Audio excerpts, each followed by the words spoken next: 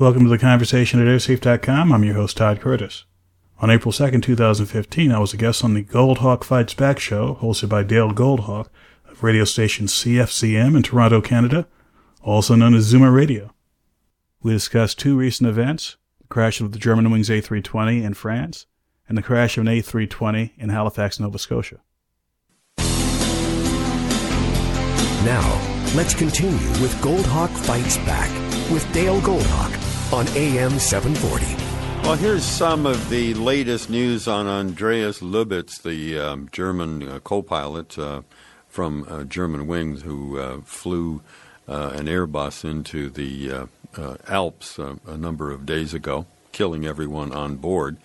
The investigators at the scene have found the black box for data, so there may be more information there to be shared. A lot of information is coming out through the prosecutor's office. We're hearing more about this accident early on than we are with many of these situations, these air disasters. Also, information that on Andreas Lubitz's iPad, they have discovered that he had been searching for information on aircraft cockpit doors and on committing suicide. A number of plaguing questions and a number of alarming issues about Andreas Lubitz's past life.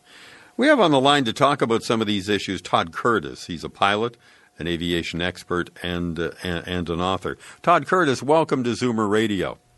Well, thanks for having me on today. There's an awful lot of information coming out in a relatively short period of time about this German air disaster, isn't there? Indeed there is, and given the nature of this particular event and the fact that it is apparently not an accident but a deliberate event, I think the amount of information and the variety of information will be far greater than what you usually see in an investigation. There is that public pressure to get that information out, isn't there? Certainly there's a public pressure to get the information out in any investigation, and especially so when there's potentially a criminal element involved. But the investigative process, and I know it from the civil aviation side, is by its nature and its design a very deliberate and slow process. And releasing information to the public usually happens after that information has been vetted and analyzed to some extent. And some of the information that's coming out is not following those procedures. Well, no, this is raw information that's just put out as soon as they get their hands on it. It seems anyway, doesn't it? Well, some of it seems to be leaks that are not from the official investigative body. So, again, with all the various bodies involved and the various people involved, it doesn't surprise me. The question I think that a lot of people are asking, maybe more so those who fly a lot, is why was this man allowed to continue to sit in the cockpit of these aircraft when you look at some of his medical history and his bouts of what's being referred to now as severe depression? Do you share that view? I share that view, but with the following restriction, in that it's unclear at this point how much of the information should have been released to his employer and at what time and how much he was deliberately hiding. Because as it turns out, and I can speak mostly from the U.S. perspective, having reviewed recently some of the FAA documentation as to what is allowed and what is not allowed as far as medical conditions, one can have various kinds of current or past medical conditions and still be granted the right to have a flying license. And as far as being on an airline's crew, again, they're the rules that are in effect for the regulating authority and the rules that are in effect for the airline. So my question is, given the context of where he was flying in Germany for Germanwings Airlines, was he in tune with the regulations that were in existence at that point? And secondly, was the airline doing the prudent thing when it comes to screening their pilots? Well, at the end of all of this, and when the official results of the investigation are out as well, we may well find some new regulations regarding these things, do you suppose? I suspect that new regulations will be, it's almost certain there will be some regulations. What isn't certain is where those regulations will be applied. Because, among other things, one has to realize that aviation is an inherently international, worldwide endeavor. And any change that happens, in order to be effective, in order to reduce risk, has to really be applied across the board. And that may take a several years long process of first understanding what the risks are, and second, coming up with a plan and executing a plan to reduce or eliminate those risks. Well, but it's a difficult thing to accomplish, isn't it? I mean, how can you be absolutely and totally protected and prepared for any eventuality? It is not every day that a pilot intentionally flies a passenger aircraft into the side of a mountain. No, and in fact, although this is not the first time it's happened, it is still a rare event. But in my own research, I've seen 7 successful attempts where either the pilot was proven to have flown it deliberately or highly suspected to have flown an airplane deliberately into the ground or into the water. And one event in the U.S. that was very, very nearly successful. So as a risk assessment person, as an aviation safety engineer for quite some time, if I look at some issue that has over the course of 30 years led to the loss of 7 aircraft and nearly the loss of an 8th aircraft, that's a serious issue that should be addressed. And there are many risks out there that have taken out far fewer aircraft in that same period of time that have had a substantial amount of energy and time devoted to preventing that risk. So clearly, this is something that should be addressed. It's just a question of how. Do you think that the reinforced cockpit and lockable cockpit door has done more to enhance air safety than to hamper it, as it seems to have done in this particular case? With any system or any set of procedures that are put in place to reduce risk, in this case to reduce the threat of an airplane being commandeered, there are pros and cons to every system. There are pros and cons to every procedure. As you protect against one risk, you have to have some compromises. For example, putting those cockpit doors in aircraft increases the weight of the aircraft, which will change how the aircraft is balanced and other technical things like that. But more importantly, if you have a procedure whereby to protect the cockpit, you're giving the pilots the ability to completely lock that cockpit up, then you open up the risk of, well, what if the pilots were incapacitated for some reason, or what if they had an intent to do harm rather than good? In either of those two cases, that door could essentially doom the aircraft to the fate that the pilots wanted to have, and that seems to be the case in the Germanwings event. This tragedy, and we have our own homegrown example here in Canada with the crash landing of the Airbus at Halifax Airport, seems to, I think, in many cases enhance the whole notion of fear of flying. What is the worldwide effect of those kinds of situations when we all hear about these things? What kind of a damper does it put on flying by air? Well, from an overall perspective, it puts very little damper in the actual amount of people flying because in most cases, and myself included, if I'm already purchasing a ticket to fly on an aircraft in the next few days and something terrible happens, I'm still going to go through with that trip. Although I might be a bit queasy about it because unless I have a real sense that my flight is at risk, I have no logical reason not to do so. But in general, it may not change people's behavior, but it will certainly change how they feel about what they're doing. And having two events like this within a week of each other would heighten the sensibility anyone has about what's their vulnerability when they're in the sky. Now, as a personal aside, I first heard about the news flash that the co-pilot might have flown the airplane into the ground while I myself was flying on an A320, sitting in row 3 right behind the cockpit door. So I spent about the next hour, checking the news flashes and looking at the door thinking, how can I get around this thing? I couldn't figure out a way. It's pretty foolproof, isn't it? That's by design. I'm thinking, okay, are there weaknesses in the design that were not taken into account? And I was running through my head the things that I knew from my experience, and a lot of sensible things were put into play. And given the kinds of tools or options you have in flight, could you get around that door in 10 minutes? No. Yeah. No. And so there you are, sitting in the aircraft, looking at that door and thinking that. Did it make you a little trepidatious, just a bit? Well, having been in the part of the business where I've been looking acutely at incidents and accidents for years, it didn't affect me emotionally as much, but it did make me start going into work mode instead of sitting back and enjoying the TV show I was trying to watch. Yeah. And again, people deal with stress differently. Myself, being inside of the business, I deal with it by engaging my mind with trying to resolve the problem. The average passenger who may not want to think about this sort of thing because, after all, their intent is just to get on a plane and get somewhere. This could lead to all sorts of consternation. For some, it could give them periods of anxiousness, a panic attack, etc. Yeah. Although it's a small percentage of people who might get that response, it's still something that you don't want to have happen to you if you know you're prone to it. Well, passengers can at least console themselves, can they not, with the idea that the odds are on their side?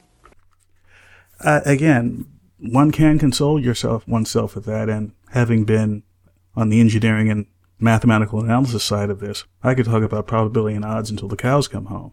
And in fact, from a numerical point of view, risk has decreased smoothly over the last several decades to the point where the chance of something happening is so much less than it was 20 or 30 years ago. And without going into great detail, if the rate of crashes, for whatever reason, in the 1970s existed today, there would be more than one serious event per week somewhere around the world instead of one every few months. And although you could make the argument, well, the numbers are as good or maybe a little bit better than the 1970s, the perception of risk is driven largely by how frequently they occur in our lives. And in the modern era, where you have Twitter and YouTube and everyone carrying a camera around, if something happens, it's instantly known around the world, even when you're flying in an airplane. Oh, by the way, on the way back from my trip, I was in another A320 when I got news of the Air Canada crash. No. And I'm thinking, I should stop traveling so much. Maybe it's me that's causing this. Again, it wasn't logical, but believe it or not, that's a thought that came through my mind. Just before I give out the numbers and let people get involved here, I've been calling this incident in Halifax, and I've flown on an awful lot of A320s as well. I call that incident in Halifax a crash landing. That's just me as a mere mortal speaking, although Air Canada officials here were absolutely insistent it was called a hard landing, even though one wing came off, it lost an engine, the landing gear were ripped off. It sounds to me more like a crash landing than a hard landing, but I guess in aviation lore, that's what it is. Is that right? Well, let me channel President Bill Clinton for a minute. It depends on what your definition of crash is. And in my definition, I use what I call the duck test. We've probably heard this joke before. It looks like a duck, walks like a duck, swims like a duck, and goes quack. It's very likely a duck. And if you lose your landing gear, both engines, and your bottom of your fuselage is ripped up, wings are ripped up, stabilizer has things torn out of it, and you have pieces of antenna stuck in your forward bulkhead, and oh, by the way, there's a fuel leak going on. Yeah. It's a crash. I would think so. In fact, I had a pilot tell me once that a landing was nothing more than a controlled crash anyway. Well, that's let's just say it's a finely balanced, controlled management of energy. And if you control it well, you land on the wheels, everybody gets out okay. That sounds somewhat more comforting. Here are the numbers if you'd like to join in our conversation if you have a question for Todd Curtis. 416-360-0740 or 866-740-4740. Goldhawk Fights Back on Zoomeradio. Here is Dale Goldhawk. Talking to Todd Curtis, a pilot, an aviation expert, and an author about the two airplane incidents in our recent past. Todd Curtis, you were talking about safety records improving over the years, and I think we all know that. How safe is it possible for air travel to get someday? What are your thoughts on that? Well, there's always room for improvement. There's always ways to do one of two things. Either prevent certain things from happening altogether, reduce the likelihood of those things happening, or to reduce the impact should the unfortunate thing happen to that aircraft. And let's look at Halifax for a moment. The aircraft as designed, the A320, was the culmination of decades of research and experience with other aircraft. So a variety of things about that airplane would have been much different from an airplane in the 1960s, including having materials in the cabin that would be less likely to give off noxious fumes, having emergency escape procedures and evacuation procedures that had been refined over a long period of time, and also a procedure that was probably less likely in the 70s, much more likely now, the level of detail that passengers get when it comes to emergency evacuation, not just when they fly in the airplane, but from news media reports, from industry educational efforts, so that if you have something happen right now, the average passenger who has no prior warning that something's going on, they experience a crash, experience an event like this, and sometimes without even getting the direction from the flight attendants, they'll know what to do. Yeah. Open the emergency exits, evacuate the airplane, get the injured out of there as quickly as possible, separate themselves from the airplane, and await rescue by emergency service personnel. What about the aircraft itself? I mean, that was an incredibly hard landing at Halifax, but the fuselage remained together, protecting the passengers. Aircraft of a number of years ago, would it have been the same kind of thing? It's possible, but it's hard to say because, be quite frank, having been involved in the design of one aircraft model, the 777, there's always improvements made to the survivability of the aircraft, making certain parts of the aircraft stronger, making it less likely to have certain failures like, let's say, loose fan blades going through the fuselage.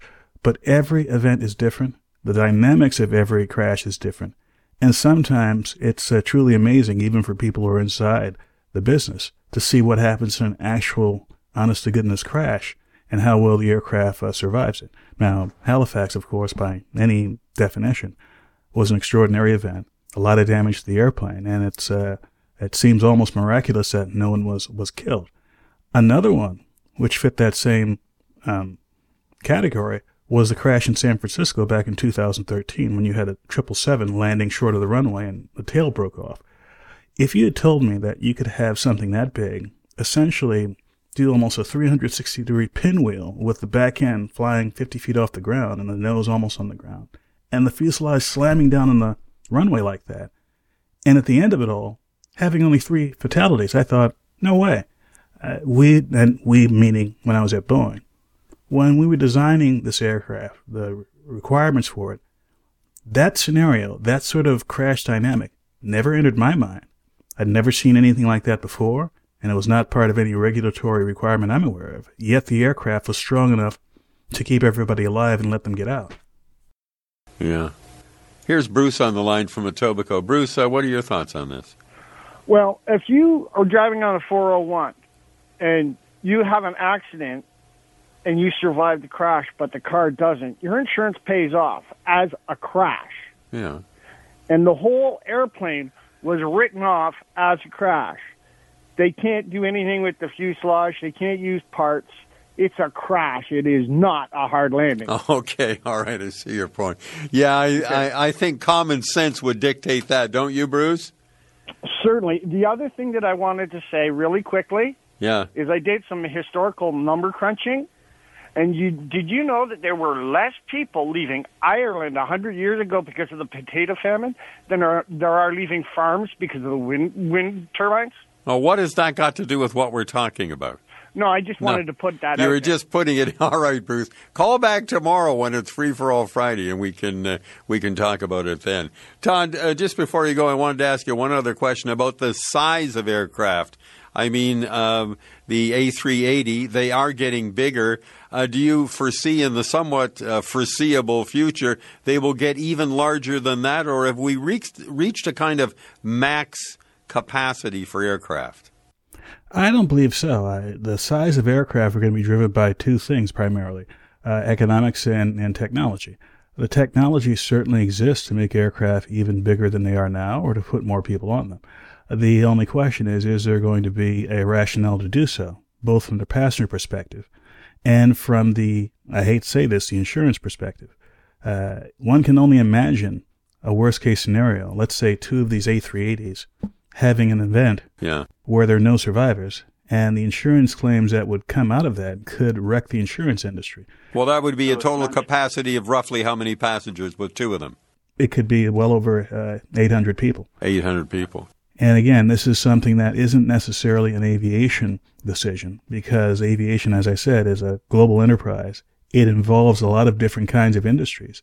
And the insurance industry will very definitely have a word or two to say about whether or not they would even insure something that would hold, let's just pull a number out of the hat, 1,000 people.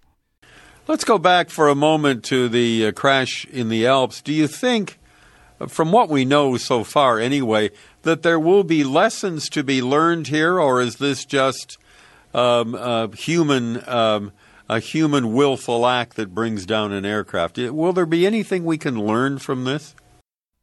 Oh, absolutely. If nothing else, what we may learn is that what we've already learned, I believe, is that the protections that are in place with respect to screening pilots may not be sufficient to keep dangerous pilots or allegedly dangerous pilots out of the cockpit. And although the medical requirements have been evolving over the years, it may be necessary to evolve them even further to answer the following question. Can you, with some level of reliability, identify pilots who may be a threat to the airplane and take steps from treatment to assigning them elsewhere to reduce the risk, while at the same time balancing the privacy rights that individual pilots may have? Todd Curtis, thanks very much for your time and your expertise. I appreciate it. Well, I appreciate the opportunity. Okay, bye for now. Todd Curtis, he's a pilot, aviation expert, and author. For more information about aviation safety and security, please visit airsafe.com. Thanks for listening, and we'll see you next time.